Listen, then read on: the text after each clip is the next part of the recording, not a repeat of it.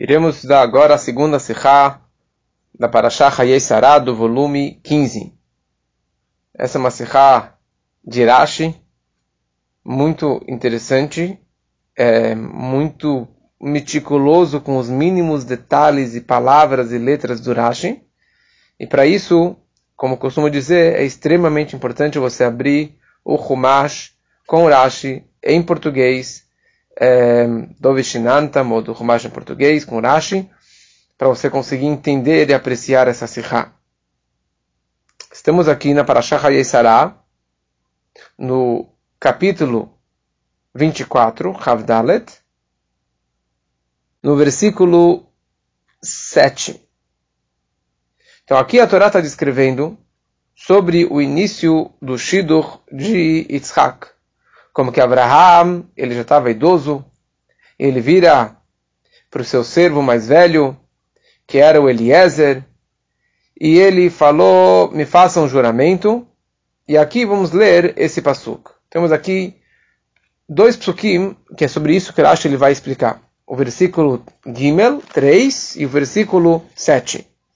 Então aqui, primeiramente, ele está fazendo um juramento para o Eliezer, prometer quem que ele vai conseguir de Shidduch para o seu filho Yitzhak.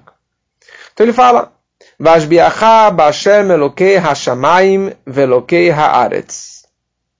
Eu lhe farei jurar por Deus, Senhor do céu e da terra. Do céu e da terra. Que você não tomará uma esposa para meu filho dentre dos filhos das Kenanitas, entre os quais eu vivo porque eu moro aqui em Canaã. Em vez disso, você deve ir à minha terra, que é Haran, ao meu lugar de nascimento, e obter mulher para meu filho, para Yitzhak. Então, Eliezer perguntou para Abraham, mas se a moça não quiser voltar comigo para esta terra de Israel, de Canaã, deverei então levar seu filho de volta à terra que você deixou? Tipo, eu posso pegar o Yitzhak daqui de Canaã e levar ele para lá para conhecer a moça, para morar com ela fora de Israel? E Abraão respondeu para ele, seja muito cuidadoso em não levar meu filho de volta para lá. E daí ele fala no pasuk 7, Hashem Elokei Hashamayim, Asher Lakachani Mi Beit Avi, etc. E ele fala, Deus, o Senhor do céu. E aqui ele fala só céus. Ele não fala a terra. Então Hashem Elokei Hashamayim, que tirou-me da casa do meu pai e da terra de minha nascença, ele me falou e fez um juramento. A sua descendência darei esta terra. Então ele enviará seu anjo à sua frente, e você, na sua frente, Eliezer, e você trará uma esposa para meu filho de lá. E se a moça não quiser vir contigo, então você está livre do meu juramento, mas você não leve meu filho de volta para lá. E assim ele fez o juramento com Abraham vindo. E aqui, o Rebbe pega esse Rashi, e o Rashi fala o seguinte, o Rashi número 7, eu vou ler o Rashi para vocês. Hashem Elokei Hashamayim, Asher Lakachani Mi Beit Avi, Velo amar Elokei haaretz, etc. Então, Hashem, o Senhor do céu, que me tirou da casa do meu pai. Mas não está dito aqui nesse pasuk 7, e o Deus da terra. Somente está escrito, o Deus dos céus. Ao passo que anteriormente, no versículo 3, ele disse, e eu lhe farei jurar por Deus, Senhor do céu e da terra. E essa que é a pergunta do Rashi. Por que aqui está escrito só Elokei haaretz, e no pasuk anterior está escrito Elokei hashamayim ve'Elokei haaretz? E Rashi responde, Abraham disse a Eliezer, agora ele é o Deus dos céus e da terra, porque eu o fiz reconhecido entre as pessoas. Em hebraico, Shehir Galtiv Bifri Abriot. Eu acostumei o nome de Hashem entre a boca das criaturas, a boca das pessoas. Mas quando ele me tirou da casa do meu pai, lá para trás, Ele, Hashem, era apenas o Deus do céu, mas não era o Deus da terra. Por quê?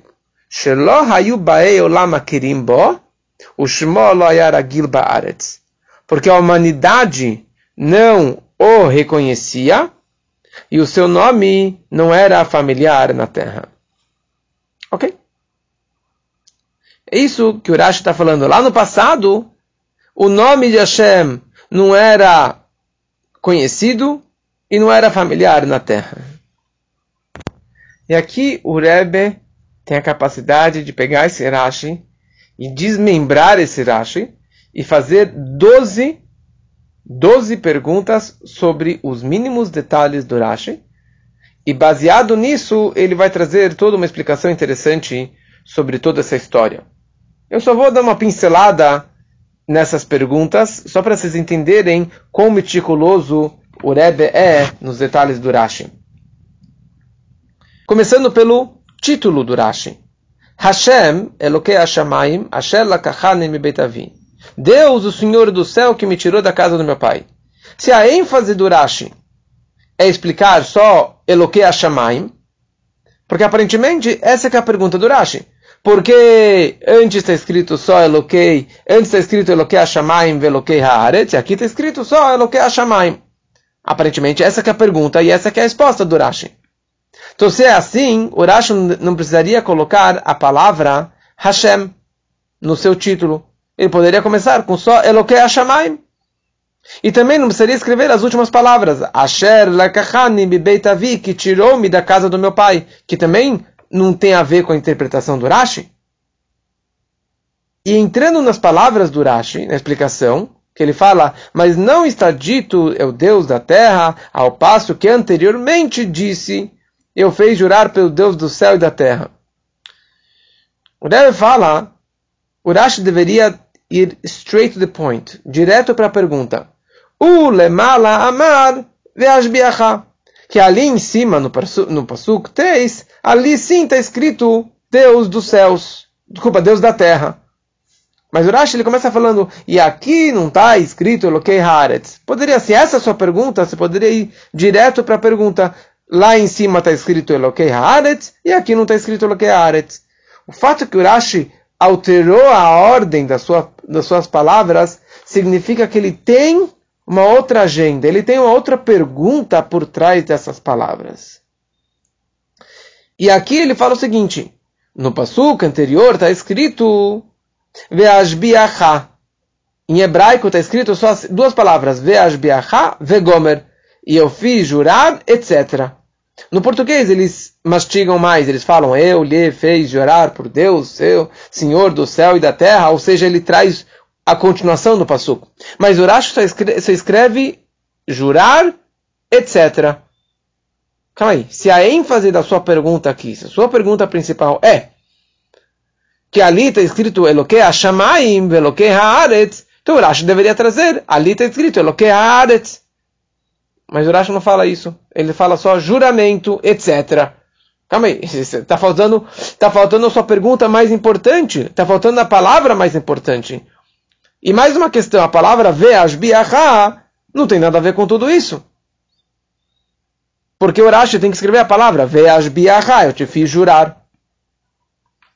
O Rebbe fala, olha, não vem me dizer que a pergunta do Rashi aqui é sobre a palavra ve'ashbiacha, fez jurar.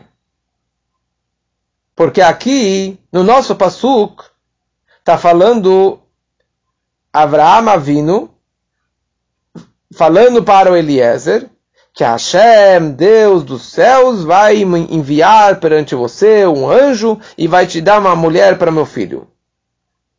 Ou seja, aqui ele está falando sobre a força de Hashem na terra para que você tenha sucesso. E lá em cima está falando sobre o juramento de Avraham com Eliezer. Você, Eliezer, vai e me faz isso e aquilo. Se essa é a questão desses dois psukim, a pergunta volta ainda mais forte ainda. Porque se é eu fazendo você jurar, Se é eu fazendo você jurar, deveria estar escrito só Deus dos céus. E quando que está falando Hashem vai estar com você, deveria estar escrito Elokei Haaretz também. Ou seja, a influência de Hashem dentro da terra. O poder de Hashem que vai te dar sucesso na sua shlichut, no seu shidur, não só nos céus, mas na terra também, fisicamente. Então, a pergunta continua sobre todo esse Rashi, sobre todo esse Pasuk. E o Rebbe faz mais e mais perguntas sobre cada palavrinha do Rashi, que aparentemente é uma conversa entre o Avraham e o Eliezer. Avraham amar lo. Ele falou para ele. Ele está explicando para o Eliezer porque ali está escrito Melokei Hashamayim velokei haaretz, aqui está escrito só Elokei haaretz. O que o Rashi tem que trazer? Olha, quando Deus me tirou da casa do meu pai era assim, e hoje é assado. Não tem nada a ver com toda a nossa explicação. E mais alguns detalhezinhos no final do Rashi, que ele fala aqui 3 expressões. E 3 expressões interessantes. Primeiro ele fala Sheirgaltiv befi abriot. Eu o fiz reconhecido na boca. Hirkaltiv quer dizer acostumado, acostumei Hashem, o nome de Hashem, na boca das criaturas. Depois ele fala que antes, na casa do meu pai, não era Deus da terra. Shelo ayu baei olam makirim bo. Os baei olam, né, a humanidade, as pessoas do mundo, não conheciam ele. E depois ele fala o shemo lo yaragil baaretz.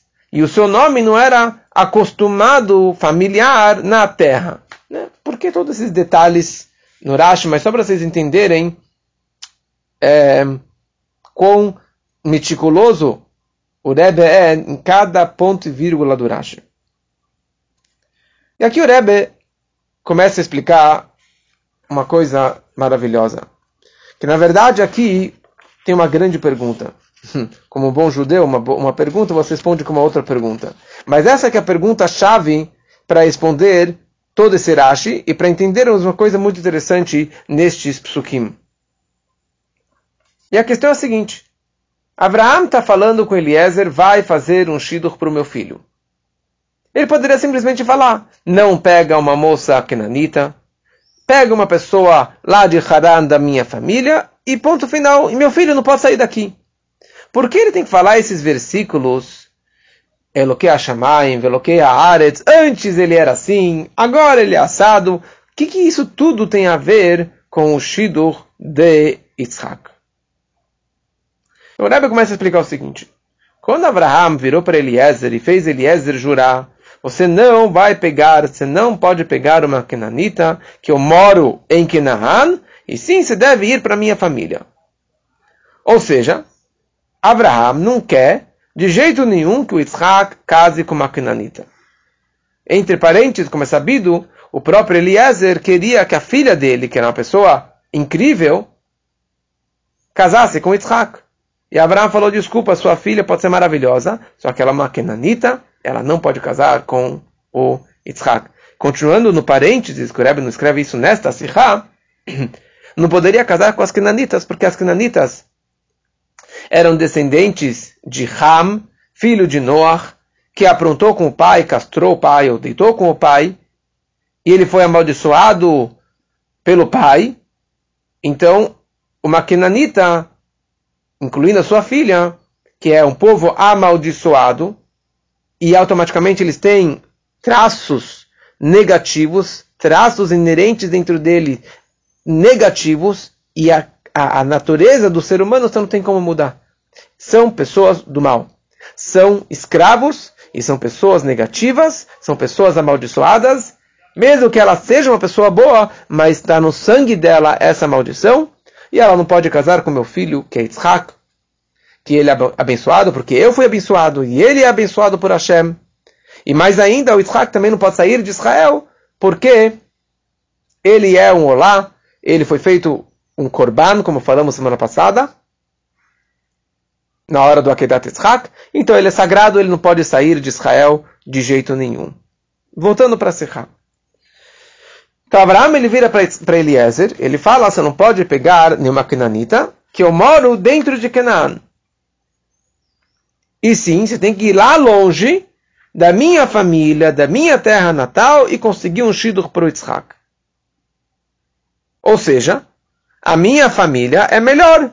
É uma família mais refinada, é uma família com traços, com características muito mais próximos das características de Abraham, e por isso que ele quer da família dele. Então Eliezer vira para Abraham e ele fala o seguinte, tá bom, então é uma família maravilhosa, não tem problema. Mas e se ela não quiser vir atrás de mim? Filhinha da mamãe, quer ficar junto com a mamãe, com a família dela, sei lá o que mais, e ela não quer sair de lá, mas é da tua família, Abraham. Será que eu posso levar o Yitzhak para lá? Né? Por que eu não posso pegar o Yitzhak para a tua terra? Uma terra maravilhosa. Então por que o Yitzhak não pode ir para lá? E aqui embaixo, nos comentários, o Rebbe fala, não me diga isso que eu acabei de falar um minuto atrás. Não me diga que a razão que você não quer que ele saia para fora de Israel é porque ele é um Olat Mimá. Ele é um sacrifício, ele subiu, ele virou um Olat Mimá, um sacrifício perfeito para Deus. Ele não pode sair de lá. Não me diga isso. Essa não pode ser a resposta. Por quê? Porque é óbvio que o Yitzhak sabia que ele era um Olat Mimá. E mais para frente, na próxima parashá de Toldot, o Yitzhak, quando teve fome em Israel, ele estava indo em direção a Mitzrayim para descer para o Egito. Calma aí. Se você sabe que você é um Olat Mimá, você virou um sacrifício e sagrado, você não pode sair de Israel, então como que você teve a ideia de descer para o Egito? E precisou ter uma ordem específica de Hashem, Altered Mitzrayim, não pode sair para o Egito. More nessa terra. Ou seja, que até então não havia essa proibição. Antes de Yitzhak querer descer para o Egito, não havia essa proibição dele descer. Ou seja, Abraham não sabia dessa proibição. E muito menos o Eliezer. Então por isso que aqui veio Eliezer e perguntou para Abraham, calma aí, tá bom, vou conseguir um shidduch maravilhoso. Só que Yitzhak vai ter que mudar para Haran, vai sair de Israel, vai sair de Canaã. Qual o problema? Mas por outro lado, você fala, não, Yitzhak tem que morar em Canaã. Ou seja, Canaã é super importante. Então se Canaã é uma terra maravilhosa, por que então não posso pegar uma Canaanita? Porque a minha filha não pode casar com teu filho. Anochi Yoshev Bekirbó, você falou, mora aqui dentro de Canaã, uma terra maravilhosa. Então, qual o problema? Por que você não pode casar com uma Canaanita? Então, desta conversa nós concluímos que Abraham falou alguma palavra, alguma coisa para Eliezer, que ele acabou respondendo todo esse espanto que o Eliezer ele tinha.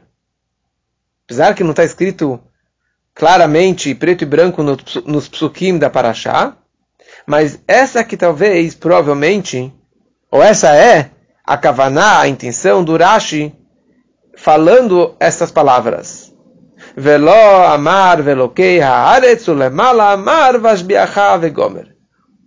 O Rashi falou que Abraham falou para Yitzhak, falou para Eliezer, Velo amar, e ele não falou velokei haaretz. Ele não falou para Eliezer, Deus da terra. Ele falou só Deus dos céus. Antes ele fala Deus dos céus, Deus da terra. E aqui ele fala só Deus do céu. Então, na verdade, com isso, Rashi, ele queria trazer a resposta de Abraham para esse espanto de Eliezer. Então, toda essa ideia que antes ele era só Hashem, Elokei Hashamayim, e agora ele é Elokei Haaretz, então isso faz parte de toda a shlichut do Eliezer para fazer o shidduch do Yitzhak. E precisamos entender isso aqui com mais detalhes. E aqui o Rebbe começa a explicar o seguinte. Veha biur, a explicação é a seguinte. O Rashi, ele se apega nas palavras Hashem Elokei Hashamayim. Hashem Elokachan mi beit avi. Certo?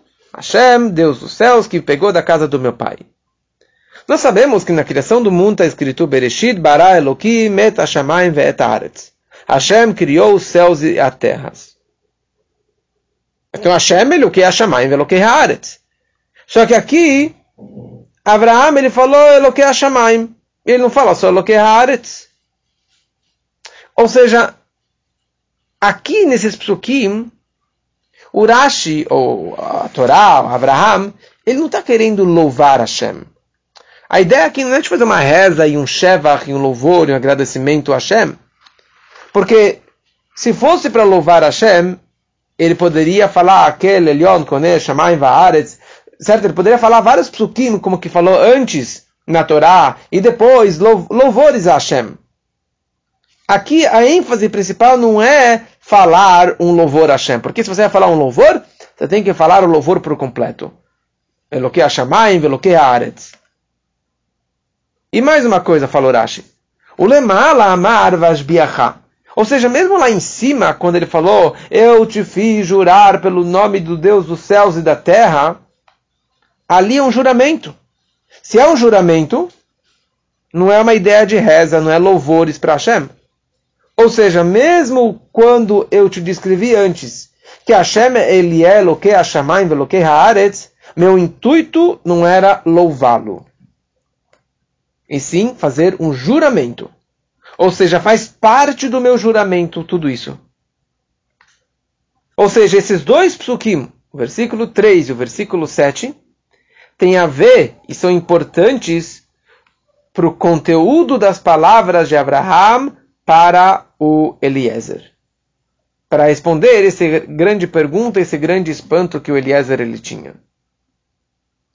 Então, o fato que ele mudou as palavras tem uma mensagem muito profunda que ele quer passar para o Eliezer.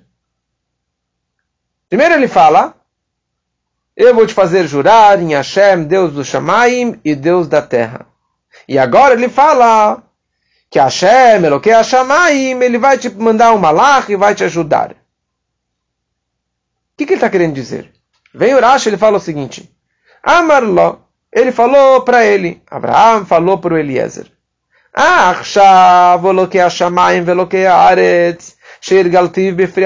agora, ou seja, hoje em dia, quando já está aqui em Canaã, que eu fiz as pessoas se acostumarem em falar o nome de Hashem, eu acostumei as pessoas na boca das criaturas falarem Elokei Hashamayim ve'Elokei Haaretz. O que ele está falando isso? Ele está respondendo para o Eliezer, por que eu não quero uma Kenanita que eu moro aqui? Sim, apesar que agora as pessoas, no lugar que eu moro, aqui em Israel, em Canaã, as pessoas já falam Elokei Haaretz também, que Hashem ele da terra também, mas as moças desse lugar, elas não mudaram. Elas continuam com a mesma natureza negativa, com a mesma maldição, com os mesmos traços que eles tinham de antes. Fala Rashi, hirgaltiv, leitragel, de se acostumar na boca das pessoas. Essa que é a ênfase do Rashi. Eu acostumei as pessoas verbalmente falarem Deus, Elokei Hashamayim ve'Elokei Haaretz. Mas não que elas mudaram a sua natureza, não que elas mudaram o seu comportamento, as suas ações. Por isso que eu não quero uma Kenanita. Porque elas só falam da boca para fora. Mas a natureza deles, a má índole deles não foi mudada, não foi alterada. Continua Abraham falando para Eliezer. Continua Rashi falando que quando saí da casa do meu pai, quando Hashem me tirou da casa do meu pai, Hashem ele só era Deus do céu e não da terra. Porque a humanidade não o reconhecia e seu nome não era familiar na terra. Ou seja, lá é só Elokei Hashamayim. As pessoas não conhecem Hashem. E por isso, meu filho não pode ir para lá, porque ninguém conhece lá. Eu não trabalhei naquele lugar. Eu comecei a difundir o nome de Hashem, sim, mas não a tal ponto que Hashem seja conhecido lá, e que as pessoas mudem a sua índole, que as pessoas mudem a sua natureza, por isso você não pode levar o meu filho para fora de Israel, não só pela questão do Olat Mimá, que foi feito a Akedat Yitzhak, mas porque ali o nome de Hashem não é conhecido. As pessoas não estão acostumadas. Eu comecei a difundir, mas eu não acostumei o nome de Hashem na terra, que as pessoas reconheçam que Hashem, ele é o Deus da terra. E esse que é os detalhes do Rashi, descrevendo isso, e respondendo a pergunta de Abraham, de Eliezer para Abraham. Só para resumir essa ideia. Não pode ser de Canaã, porque eu acostumei sim os cananitas para falarem o nome de Hashem, Deus da terra, mas só da boca para fora, e não mudou a índole deles.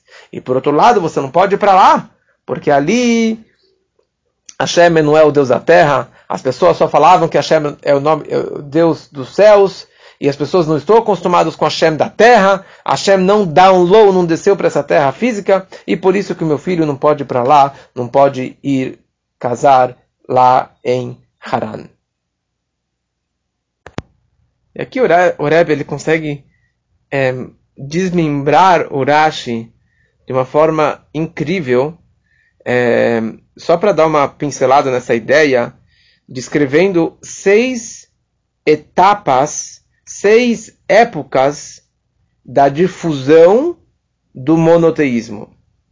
6 momentos da humanidade que foi avançando o reconhecimento com mais detalhes, como que Hashem, ele é Elokei Hashamayim ve'Elokei Haaretz. Primeiramente, na época de Enosh, a Torá descreve na Parashá Bereshit, que Azuchal Likro Beshem Hashem, que ali começou a chamar o nome de Hashem. E o Rashi explica que o Chal vem da palavra Chulin, de profano, de profanação. As pessoas começaram a profanar o nome de Hashem, porque elas começaram a chamar nomes de pessoas com o nome de Hashem, e nomes de ervas e de plantas com o nome de Hashem, ou seja, eles começaram a profanar o nome de Hashem. E com isso eles começaram a tornar as plantas e os homens como ídolos e como deidades e assim por diante. Daí aparece Abraham Avinu, na Parashá da semana passada. E a Torá escreveu, na Parashá Vayirá, Vaikra Sham Beshem Hashem Kelolam, que Abraham ele chamou ali, ou ele invocou ali, o nome de Hashem, Deus mundo. E o Rashi ele fala que as pessoas sempre falavam que Deus não existe. E Abraham ele tinha sua tenda, ele distribuía comida para todo mundo. E na hora que era o final da refeição, ele falava, vamos fazer um Birkat Hamazon, vamos rezar para Hashem. E ele falava, Misheli achaltem, vocês acham que vocês comeram de mim? Não, vocês não comeram de mim. Não é o meu dinheiro, a minha comida. Vocês comeram Mishel Misha Amar Ve'aya Olam, daquele que falou e criou o mundo. Ou seja, ele começou a reconhecer pelo mundo que existe um Elokah Haolam, um Deus do mundo. Ou seja, número 1, na época de Enosh, o nome de Hashem já era conhecido, mas foi profanado. Ou seja, não conheciam a pessoa de Hashem, a identidade de Hashem. Antes que Abraham ele tinha suas tendas, todo mundo achava que Hashem não existia e que você comeu da minha comida e o nome de Hashem não estava ragil, não estava acostumado na boca das pessoas. Então, ele devagarinho, número 3, ele começou a difundir Elokei Hashamayim, que Hashem ele é o Criador, ele é o Deus dos céus. Mas outras pessoas que não passavam pela tenda de Abraham, Baei Olam, elas ainda continuavam pensando que Deus não existe e que a comida pertence ao homem e não a ele. Número 4, na terra ainda não estava acostumado o nome de Hashem. Hashem não foi trazido para a terra. E daí veio Abraham e ele acostumou as pessoas que mencionem não só o nome de Hashem, como Deus dos céus, mas Deus da terra, mas cada comida que ele dava para as pessoas, ele fazia que eles fizessem um Birkat Hamazon, fizessem uma brachá para Hashem, ou seja, que Hashem ele comece a descer para dentro da terra. A tal ponto, Hanefesh Asherasu Becharan, que ele fez pessoas, que ele converteu pessoas, para que eles reconhecessem o nome de Hashem, Makir, que eles conhecessem o nome de Hashem. Mas o mundo em geral, as criaturas em geral, ainda era só um nível que era chamado Hirgaltiv Befiv, certo? Que foram acostumados a mencionar com a boca, mas ainda não Makirim, ainda não conheciam a identidade máxima de Hashem. E isso tudo o Rebbe tira das palavrinhas que o Rashi descreveu aqui no final desse Rashi. E aqui o Rebbe entra em uma explicação mais profunda, que fala o seguinte. Se a ênfase é dizer que antes era só Elokei Hashamayim, e agora é Elokei Haaretz, o Rashi poderia escrever muito mais resumidamente, que ali era Elokei Haaretz, Elokei Hashamayim, e só Elokei Hashamayim, e agora ele também é Elokei Haaretz. E não precisa repetir tantas vezes, que ali ele era só Shamayim e não era Haaretz. E aqui ele é tanto Shamayim e tanto Haaretz. Você não precisa me repetir essa palavra Shamayim tantas vezes. Mas o Rebbe quer explicar que agora a presença de Hashem no mundo não mudou somente Elokei Haaretz, como que Hashem ele é o Deus da terra, mas também o fato que Hashem Elokei Hashamayim também se alterou. O fato que Hashem ele é presente lá nos céus também se modificou através do meu trabalho hoje. Por quê? Qual a diferença entre Israel e Chutz La'aretz, fora de Israel? Principalmente Haran. Haran vem de Haron, que é fúria. Mas Haran tem o mesmo valor numérico de Garon, de garganta. O que a garganta ela faz? Ela interrompe entre o cérebro, o intelecto e as midot, e as emoções, e os atributos emocionais. Ou seja, tinha uma interrupção dos céus para a terra. Eu consegui trazer Deus para os céus, ou seja, eu acrescentei luzes, orot, para o mundo de Atzilut, mas não desceu para a terra, não parou para os mundos de Briá, Yetzirá e Asiá, até esse mundo físico e material. Porque tinha esse Haron, tinha essa garganta no meio de tudo isso. Depois que Hashem falou para Abraham, Lech lecha me'artzecha, vai embora da tua terra e vai para uma terra prometida que eu vou te mostrar. Ou seja, entre numa terra, e nós sabemos que Eretz significa Malchut, é o nível mais baixo das 10 Sefirot. Ou seja, agora você vai conseguir transmitir todas essas luzes, não só em Chokhmah de Atzilut, no nível tão elevado, mas você vai conseguir transmitir até a terra, até o mundo de Malchut, até o mundo mais baixo, até o Olam Hazeh Agashmi, porque não vai ter essa interrupção mais.